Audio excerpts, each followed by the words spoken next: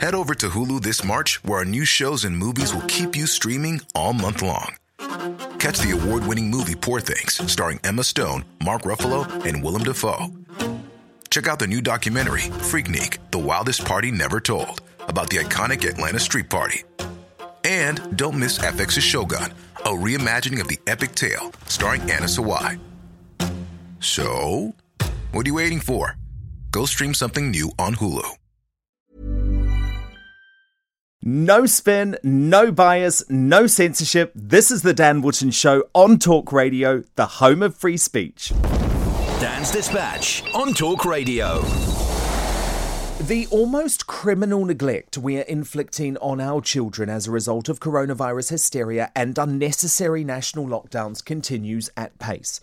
The extreme left-wing Welsh Labour government's announcement that it is scrapping all GCSE and A-level exams for all students next summer is a disgraceful knee-jerk decision with long-term consequences. Another year of children who have done nothing wrong and are under virtually no threat of becoming ill from this coronavirus are being damned by institutional failure and political scaremongering. What the actual hell? How can parents of Wales accept this madness? What is the justification of such a stupid policy? And surely we should all agree that children and young adults need to be protected most from the hard edges of a failure to learn to live with this virus. If you're like me, I'm sure you are aware of children in your own life who have been deeply psychologically scarred by the impact of the coronavirus lockdown, being taken out of school for months on end. The fear of COVID being inflicted by a cacophony of maddening new rules, and now a ban on outdoor sports have all caused significant harm to our young people. Ofsted today revealed research showing that over half of schools said children had fallen behind in personal, social and emotional development, while 4 in 5 believe mathematics and literacy schools have been hit.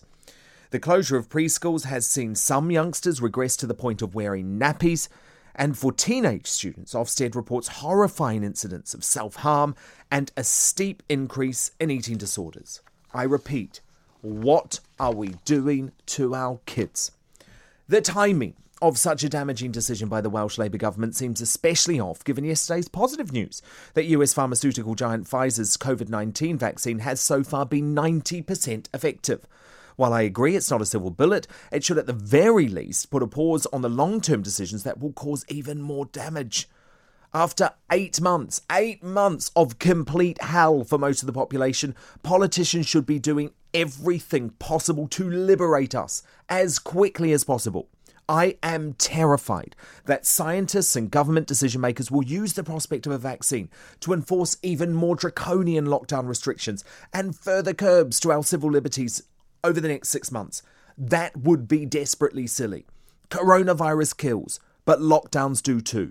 Perhaps in significantly higher numbers over the next 5 years when the true damage becomes clear. Vaccine or not, our poor kids cannot be put through another 6 months of the country remaining shut down. The Dan Wootton Show on Talk Radio. 80% of you saying the harmful impacts of lockdowns on our mental health and kids' development are outweighing the benefits. So let's get both sides of this argument now. Coming up in just one moment, we'll hear from Molly Kingsley, co-founder of Us For Them, which is a group campaigning for schools and education to continue as normal. But first, I'm joined by Kirsty Williams, the Welsh Education Minister.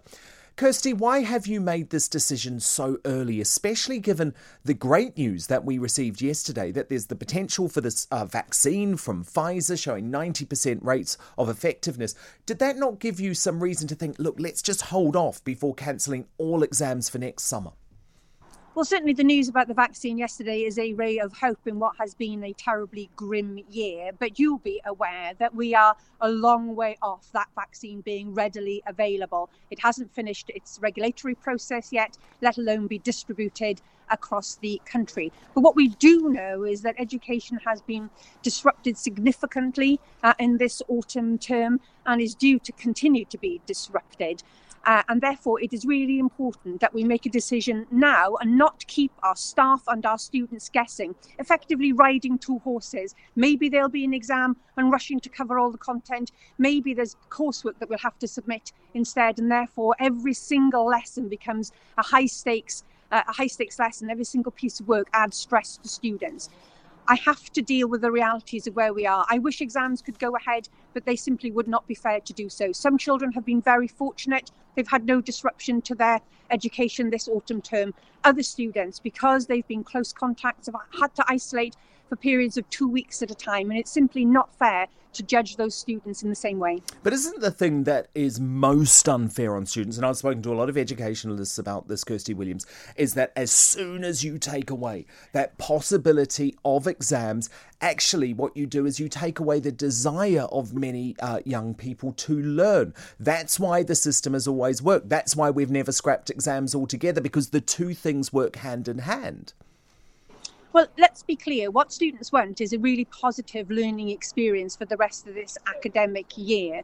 And of course, they're still working towards awarded qualifications. If they take their foot off the gas now, then that will be reflected, I'm sure, in the grade that they will be allocated. But it is absolutely fair to students to remove this doubt about won't we have exams, and to focus instead on creating that teaching and learning time to ensure that all of our students have the skills, knowledge and experience that will allow them to progress and to be awarded a grade for their work this year. You've had 9 months to prepare for this. Why could you not put up massive awnings in school fields in Wales and have desks positioned outside in a socially distanced manner? You're clearly not listening to what I'm saying is the rationale behind the decision today. I'm not worried about running exams in the summer. Undoubtedly, there will be challenges to doing that. But as you quite rightly say, we could do that. But what that doesn't make up for is the significant disruption to education that has already happened. That some children will have had to self-isolate for many, many weeks. They will have had to be learning from home. And whilst teachers are doing great and sterling efforts to make that a positive experience, that's not the same as being in the classroom. I understand that, but would it not be possible? Children who have been in classrooms. It's simply not a case of the logistics of running an exam system. We can do that. What we can't get the qualification system to do is make up for that disparity of learning opportunity. But that sounds to me like you're accepting defeat. You're accepting that Welsh children will not be taught properly over the next year. I'm accepting the reality of the situation I find myself in. I'm accepting the reality of a student that has been through no fault of their home, having to self-isolate for 4 weeks. And yet there is a student in another school, not that far away, who has had full face-to-face contact. Let's be absolutely clear. We have to find a way that is fair to all students. This isn't about the logistics of running an exam series, although that will be really, really challenging for those nations that will go ahead and do that. I'm reflecting on the reality, the experience of children and teachers right now. We need to create time for them to learn and to acquire those skills, and not just... I know, but they don't get another chance to set GCSEs or A-levels. This is it. I mean, do you think Gavin Williamson and the English government is being irresponsible by going ahead with GCSEs and A-levels next year? No, not at all. Gavin Williamson has made a decision that he feels is best for that system. Yeah, but you think it's the wrong decision, though. Well, I think there are inherent risks in that system. And I do not believe, in the interest of fairness and equity for my students, that I want to run those risks. Sometimes you've got to take a bit of a risk, Kirsty Williams, to get the reward. And maybe this was a risk worth taking. Well, our students will get their reward. They'll get qualifications that have been awarded to them in a fair and robust way, and they will be able to spend the rest of the academic year working towards them with some certainty and not having to second guess a virus that nobody knows what will happen over this winter and into the spring. Just finally, would you be happy to be injected with this new Pfizer COVID-19 vaccine?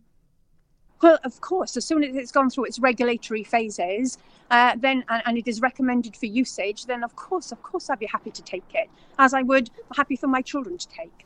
Great stuff. Kirsty Williams, Welsh Education Minister, pleasure to speak to you.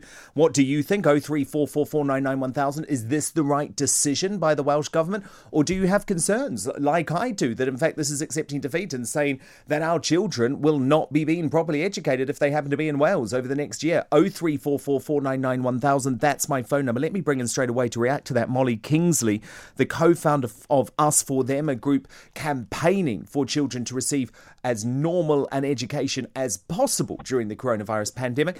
What did you think of what the Welsh Education Minister had to say there, Molly?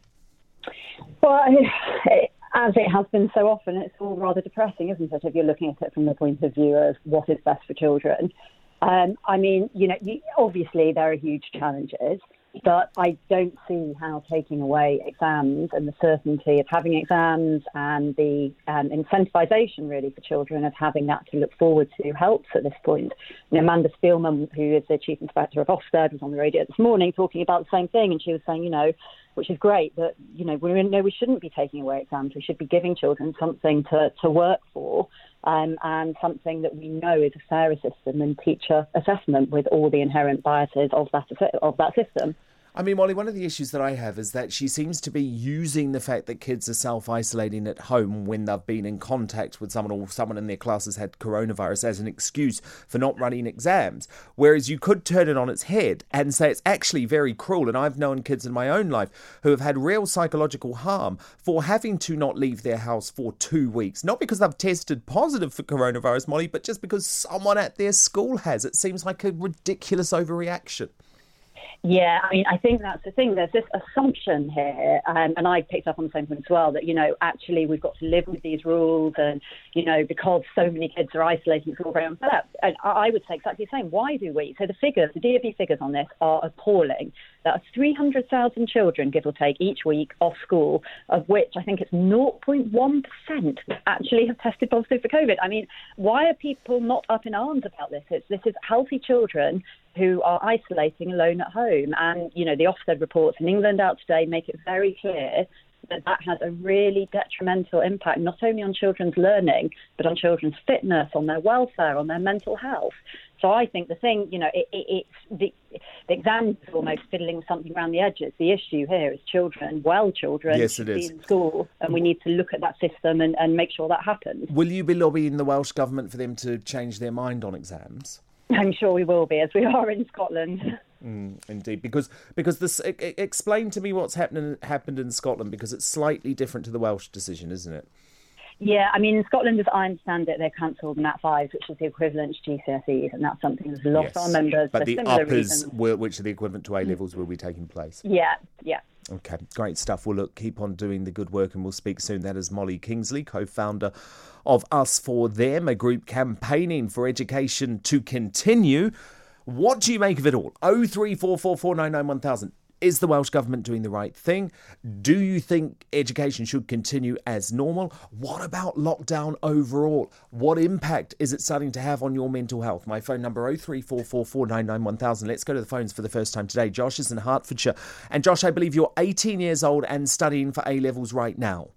Yep, that's exactly correct, yeah. And do you think they should go ahead, Josh? No, I don't. I think that, for me, people don't realise the effect that the lockdown period had on our education. I think I've spoken to you a couple of times on this matter, Dan, and I think today the announcement from Wales, I think, is actually quite a welcome one from students up and down the country, I think. I think especially, even though it's not going to affect us at the moment, I think it's a glimmer of hope for the people that, like myself, who missed out on so much education, and actually we're not getting that back. And 3 weeks that the government are going to give us is nothing. We've missed out on 6 months of learning, 6 months of the syllabus that we're expected to catch up on in our own time. Teachers are working so hard to try and catch up all the other students, but it's simply not working. And I worry for, not necessarily for myself, because I had quite good online lessons in the summer, but for the people up and down the country that didn't have those resources. The A-level courses are so demanding and they're so difficult, and people don't realise how much of an effect this will have. Well, no, I feel so sorry for you, Josh, and everything that you've been through. I guess the one concern that I have, and it's a big one, is that, and I'm not saying that you would do this, Josh, because you sound like a very studious, intelligent young man, but if you cancel exams, a lot of people, and I've been there myself, I know what it's like as a teenager, a lot of teenagers simply decide to not put the work in, to not be educated in the same way. And there's always been a correlation between the exam process actually encourages learning. Yeah, no, I agree. It is a worry, but I think, as Kirsty Williams said before, and I think, what Wales have put in place, they've put in a system where it isn't like last year, where teachers are just going to give them an A star and actually, be on your way. They've said there's really rigorous classroom testing, which is the way it should be, which will mean that although people might not see a difference to the A level, that will mean individual assessments in class, which give children longer time to prepare for less of a subject. So they might give you 2 questions of, a subject. And, for that week and next week we give another 2. It's a much more easier way to break down the syllabus and help children out. And I think my biggest worry is that if I'm looking at university and you've got a university that's taking 2 different applicants and you've got someone with the Welsh, the Welsh system of exams and the traditional way of exams. You worry that you'll be disadvantaged? Absolutely. We are absolutely disadvantaged. Well, I don't think you will be, Josh, because I reckon you're going to ace your exams. The Dan Wootton Show on Talk Radio.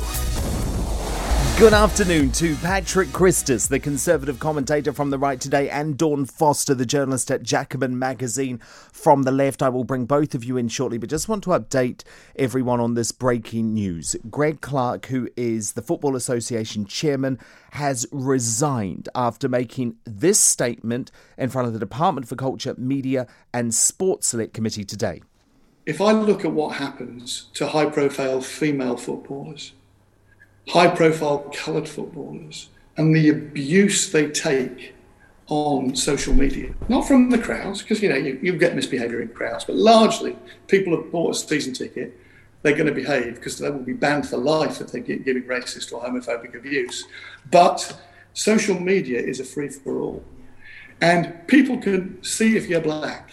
And if they don't like black people because they're filthy racists, right, they will abuse you anonymously online. Now, obviously, I do apologise if anyone is offended by that, but I think it's absolutely essential that we listen to what Greg Clark had to say in context. He has resigned as a result and issued this statement. As a person who loves football and has given decades of service to our game, it's right that I put the interests of football first. My unacceptable words in front of Parliament were a disservice to our game and to those who watch, play, referee and administer it. This has crystallised my resolve to move on.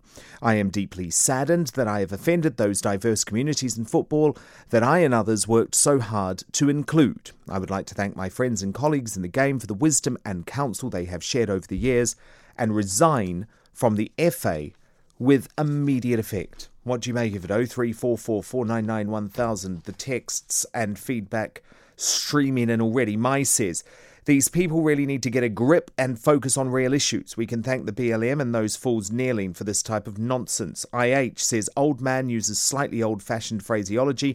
Vampires smell blood. Shaman says, another victim of the woke minions' despicable cancel culture. They have ruined this man's reputation just because they are offended. Wake up, folks. You could be next. From Paul Conyu, at least Greg Clark does the right thing and speedily too. And from Kevin Simpson, more fool him for resigning. BAME was the word in March. Apparently that's not socially acceptable now. To the panel we go. Dawn Foster, should Greg Clark have resigned? I don't think so. I think he should have apologised and said that he basically, explained as he tried to that he used bad phraseology, but the sentiment that he had was fully there. He did apologise earlier today, Dawn, and clearly it wasn't enough for the cancel culture mob going after him. I think it's a big shame, actually, that he has resigned as well, because I think, there are a lot of MPs who have said much worse things who haven't resigned. And I think that Greg Clark was trying to do his best, trying to point out that there is a huge amount of abuse that does upset a lot of sports people. And I think he should have just apologised, explained as he did that he lived in America for a long time, so he talked about people of colour and just misspoke. So I think he should have apologised apologise, but I don't think he should have resigned. And that's the point, isn't it, Patrick Christys? I mean, look, you tell me, maybe you think he had to go. But the issue is, Patrick, he wasn't attempting to make a racist point here. It was a slip of the tongue. He was actually talking about the abuse, the trolling that ethnically diverse footballers receive. Look, absolutely. At the end of the day, it was a stupid slip-up, right? It absolutely was, 100%. He apologised immediately, but I'm scratching my head here to figure out what the rules are these days, because apparently it's okay to go on Channel 4 and say that you want to kill Whitey. Apparently it's all right to call anyone who's white and basically say that, there must be some kind of frothing racist. There was the thing on Netflix, wasn't there? I think, Dear White People. It's okay, apparently, now to actually be quite overtly racist when it comes to a particular demographic of people, or overtly discriminatory or disparaging towards. But the second that somebody like Greg Clark, who did make a mistake here, and it was a mistake, says what he said with no ill intention whatsoever, he's got to go because of this cancel culture. And I do find that quite strange and quite concerning, actually. And I also just wonder who was actually clambering down the door for him to resign. Was it? Well, you know who was, Patrick? You know who was? It was the Twitter mob. And you know what? Yeah. Organisations today are terrified of the Twitter mob. And Dawn Foster, I am actually becoming increasingly sick and tired of the Twitter mob getting people sacked for making honest mistakes. I didn't actually see very much aimed at Greg Clark. I think the problem with Greg Clark was basically that the FA said that they were worried about it. But I think that, Greg Clark was speaking to Parliament, and Parliament is filled with people who said a lot, far more offensive things. Priti Patel has been warned by the police that some of her rhetoric has essentially threatened people. We had an MP say that, So what, Priti Patel's racist now, is she, Dawn? I think Priti Patel's behaviour has caused immigration lawyers to be worried about their safety. Immigration lawyers on the far left. Not on the far left at all. Or immigration lawyers who are, all sorts of political bents have been very, very worried.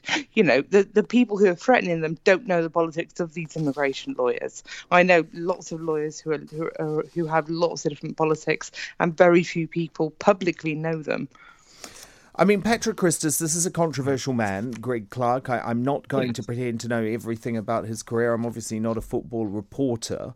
But 3 years ago, in front of this parliamentary committee, he referred to institutional racism as fluff. So this is a guy who has been honest and open about his feelings about this movement, and I guess they got him in the end. Look, I think the main reason why I didn't think that Greg Clark should have kept his job was not because of anything to do with this, just I've never thought he was that good at his job, right? So that's been one of the major issues for me regarding Greg Clark. He has also said some rather unfortunate sweeping statements about, I believe it's people of Southeast Asian origin as well, and their career priorities, I think he phrased it as. So he's been quite clumsy numerous times in the past. But what I will say is it's about intention. And if you have one man here who's got, a pretty illustrious career behind him, let's be perfectly honest with you, which is now in absolute tatters because he's come out and said a word that he no doubt regrets saying, and I think undoubtedly did not intend to say in that sense. If that's all it takes to burn your career to the ground, then I'm sorry, but I think we're all in deep, deep trouble here. And like I said, it doesn't work both ways. This is what I don't understand. There were plenty of people there who committed wanton acts of criminal damage during, for example, the Black Lives Matter protest there, and nothing happened there. And then you've got people, like I said, that go on Channel 4 and actually talk about killing white people, and nothing happens there. I just don't understand what the rules are anymore. And until we get this consistency, and until more people actually stand up and stop kind of getting on Twitter and feeling as though that they are, presumably, in my opinion, a lot of the Twitter mob are actually hiding something about themselves.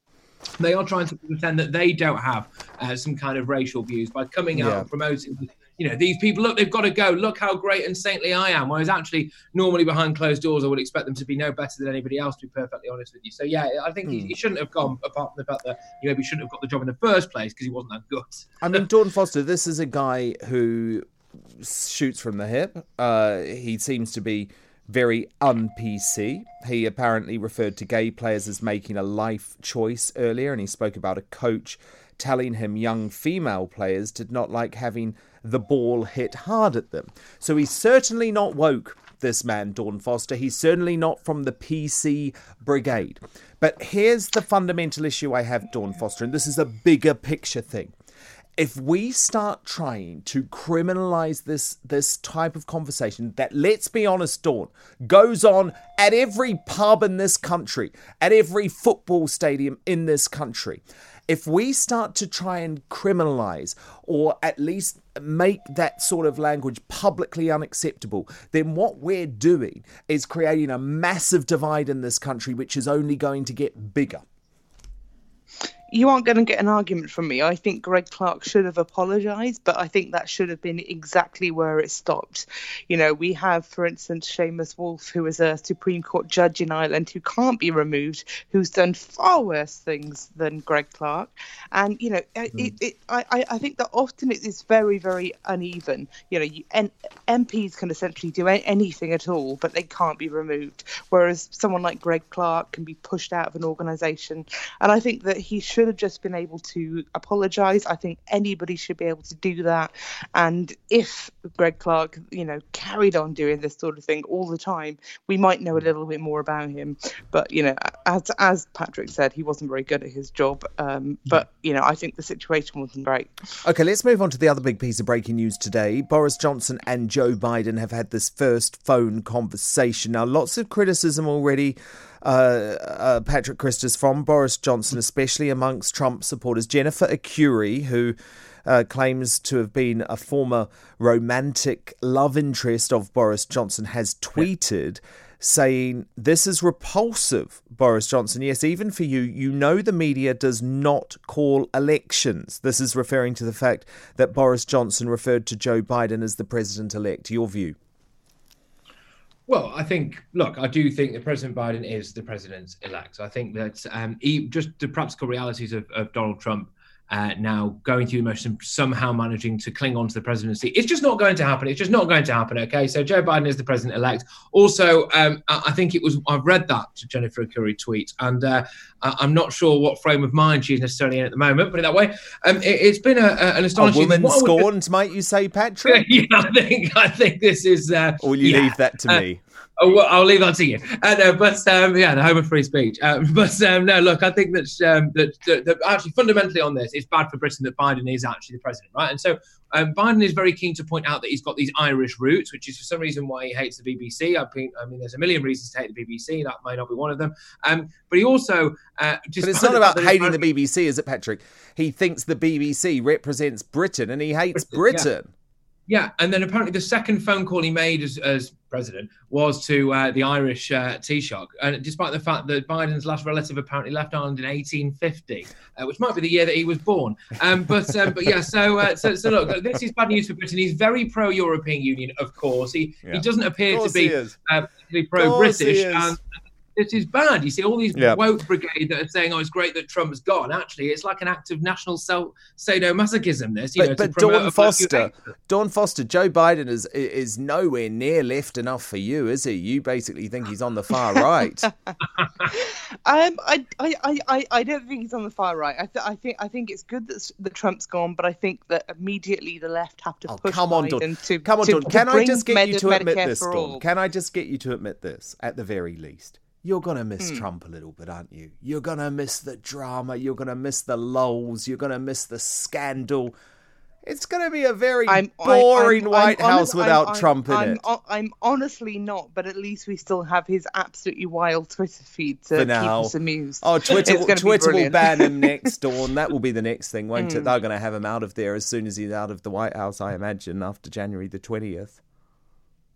I think he might actually have a little bit more freedom. At the moment, if you look at Trump's Twitter feed, almost every tweet has been hidden by Twitter because they're essentially saying that what he's saying isn't true. So I think he may have more freedom. For me, all I want from Biden, you know, he can do whatever he wants, but all I want from him is Medicare for all, you know, essentially an NHS for Why do you care about that, Dawn? You're not in America. Because you're in here. You're in the UK. Why do you give a damn what health system they have? because I know people in America. Okay. And for instance, I know a friend of a friend who had a premature baby recently and was told that the bill was going to be £65,000, which shouldn't be what a baby's life costs. Fair enough. Look, I just want to talk about, finally, about this Labour criticism of Kate Bingham, who is the Vaccine Task Force chair. Now, Patrick Christys, there were reports over the weekend that this woman spent £670,000 on public relations advisors. We don't know exactly what for. We don't know what it's about. She also, Patrick, secured us 40 million doses of this new Pfizer vaccine. So I can't believe that we're not celebrating that this woman, Kate Bingham. Yeah, we don't know. Look, I'm with you completely. But I mean, it seems like Labour waited absolutely ages to try and form any kind of opposition whatsoever. And then now they're just getting it wrong when they do. It is quite shocking, this. I don't quite understand why people are so up in arms about it. Although it does strike me that for a woman who's essentially, runs a PR firm, she'd actually managed to mess up her own PR on this quite badly. But yeah, no. And I think there seems to be a national tendency at the moment. Matt Hancock did it today. I think it was Jonathan Van Tam did it yesterday. The Welsh government have done it now with the education system. Why have we managed to turn what is an overtly positive, this great news that we've got and we've waited months and months for, into something that's potentially now quite negative? It's like we just can't allow ourselves to be happy anymore. And I'm quite worried about that, really. Dawn, why aren't we celebrating this woman, Kate Bingham? She's secured us 40 million doses of this Pfizer vaccine, plus 300 million doses of other vaccines being developed. We need these things. Imagine the criticism if she hadn't secured us this. And if she's got to spend £670,000 on advisors in order to do it, I think I'll accept it, Dawn. Yeah, I think Labour have essentially, weirdly just sat back in their office and said we have to criticise the government somehow, but they've gone for precisely the wrong thing. They could have gone for all sorts of private contractors, and they've gone for the one who's managed to secure 40 million vaccines. I mean, I'm in a hospital at the moment. Everybody's worried about COVID. Everyone's testing for COVID. It's properly changed the way this hospital works and the way that we all live. So the fact that they've attacked her shows that Labour are panicking. And there's a very good piece in The Economist about how cautious Keir Starmer is and how that's holding Labour back. They've really, really decided to criticise exactly the wrong person at exactly the wrong point. The Dan Wootton Show on Talk Radio. Let me bring in Darren Grimes. And Darren, look, the Culture Secretary, Oliver Dowden, has announced what he says is going to be a genuine debate over our public service broadcasters, including the BBC and Channel 4. So today, Darren, I want you to imagine that you're in charge of shaking up public broadcasting in this country. What do you want to see happen? Oh, well, listen, Dan, there's only one thing to do here, isn't there? And that's to actually make the BBC be good value for money, which you can only do by removing the coercive funding model from the chai latte sipping, kale munching BBC liberals, right? The only way it can be in tune with the British people is for us all to pay for content that we actually want. I tune in to listen to your show on Talk Radio, and I'm not coerced to do that. I don't face threat of prison in order to do that. So I think the only way actually that the BBC, and by the way, Dan, let's not forget that in 2019, during the general election, the Prime Minister himself said that the licence fee was regressive and actually he couldn't understand why to watch live television you have to pay for the licence fee with threat of prison and coercion. So I can't really understand what the government are doing with there's not a single voice, on the panel that they've put forward advocating any form of scrapping the licence fee, any model that gets rid of the licence fee. And I think the only way to bring the BBC, one, into the 21st century, but two, more in touch with the British people, is to actually scrap the funding model. It's interesting, isn't it, Darren? Because there's a number of people who are going to be on this panel advising Culture Secretary Oliver Dowden, and includes the likes of Sir Robbie Gibb, former Director of Communications to Theresa May, who was head of BBC Westminster, Lord Grade, who's previously headed up the BBC, of course, as well. But some of the mood music is that they're not going to look at the BBC funding model, which seems to be a concern, doesn't it? Well, absolutely. Because what's happened, Dan, right? The person that we voted for, he's, as I say, seemed to recognise that it's ridiculous that if I want to watch Newcastle United get thrashed on Sky Sports, I have to pay the BBC for a licence fee or face prison.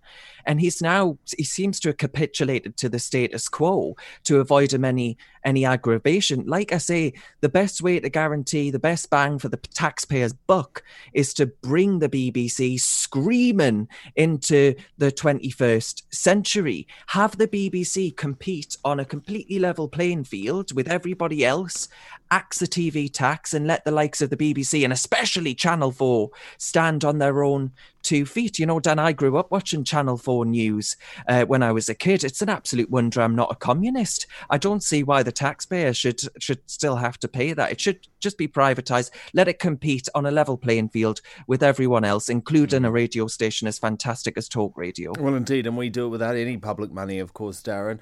And we don't want any public money because we don't need any public money. That is the point. Now, it's interesting because Oliver Dowden, the Culture Secretary, says that this new body won't just tiptoe around the edges, but will drill right down into the current system and how it operates. I hope so. The BBC, I think quite despicably, Darren, using the coronavirus pandemic to try and fight back, despite the fact that actually it has no relevance to this. This is what a spokesperson for the BBC had to say. The past few months have served as a powerful reminder of just how much the BBC matters locally, nationally and globally. Our programmes and services have never been more relevant, important or necessary. So the BBC are not going down without a fight, and they'll use whatever they have to. Well, absolutely. I think that must be right. But let's not forget, though, the BBC also said that they wouldn't axe the free TV licence for the over 75s when actually they'd managed to grab a deal with David Cameron at the time, inflation-linked rises in licence fee taxes in exchange for not charging the over 75s. They then reneged on that. And this strikes me as the BBC just looking for another opportunity to penny pinch because they recognise it's my generation, Dan, that aren't going to pay the licence fee anymore. So they've got to look for other ways that they can keep going and keep extracting as much money from us as possible. The BBC isn't good value for money. If you disagree, if you are someone that voted for the Conservative Party, for example, you'll struggle to find any content that actually speaks to you. You'll struggle to find any content that, if you like your country, that actually speaks to you. So I think actually this Conservative government, who say that they're putting in place the people's priorities, have to recognise that reforming the BBC licence fee, which, by the way, Poland suggests that British people agree with me, Dan, that the licence fee is not good value for money, then why don't they reform it? It's just another example of this government U-turning. And I tell you what, too many U-turns and you quickly end up in the U-bend. I really think they need to have a second think about this and actually consider radical reform of the BBC. Darren, it's not just the BBC though either, is it? Because this review is also going to look at Channel 4. And Darren Grimes, I cannot understand why to this day the public owns Channel 4 when this is a politically motivated organisation. It's a failing organisation. It's an organisation that no one particularly wants. The government needs to grow some muscle here and sell the damn thing, because this is the final chance to do so. Absolutely. I mean, if you consider things like the BBC World Service, there is perhaps an argument for that to still exist, perhaps with some support from the taxpayer in the future, because that actually does a lot for Britain's soft power around the world. But Channel 4, I mean, no one can really look either of us in the eye, Dan, and tell that there's any reason why in 2020, in the age of Netflix and Amazon, that we should own Channel 4. We should own an activist broadcaster that seems to do all it can to oppose our vote for Brexit and our vote for this Conservative government. There is no excuse. That should have been sold off and the taxpayer pockets the £1 billion at a time when people have been propelled into financial misery and squalor, Dan. It does not make sense for the taxpayer that own Channel 4 at all. The Dan Wootton Show on Talk Radio. Thank you so much for listening to our podcast version of The Dan Wootton Show, which is the home of free speech. Remember, you can listen and watch us live from 4 p.m. to 7 p.m. every day on Talk Radio or YouTube. I'd love you to subscribe and do give us a rating as well, because that really helps other people find the podcast. I'm Dan Wootton. Thank you for listening. We'll speak again tomorrow.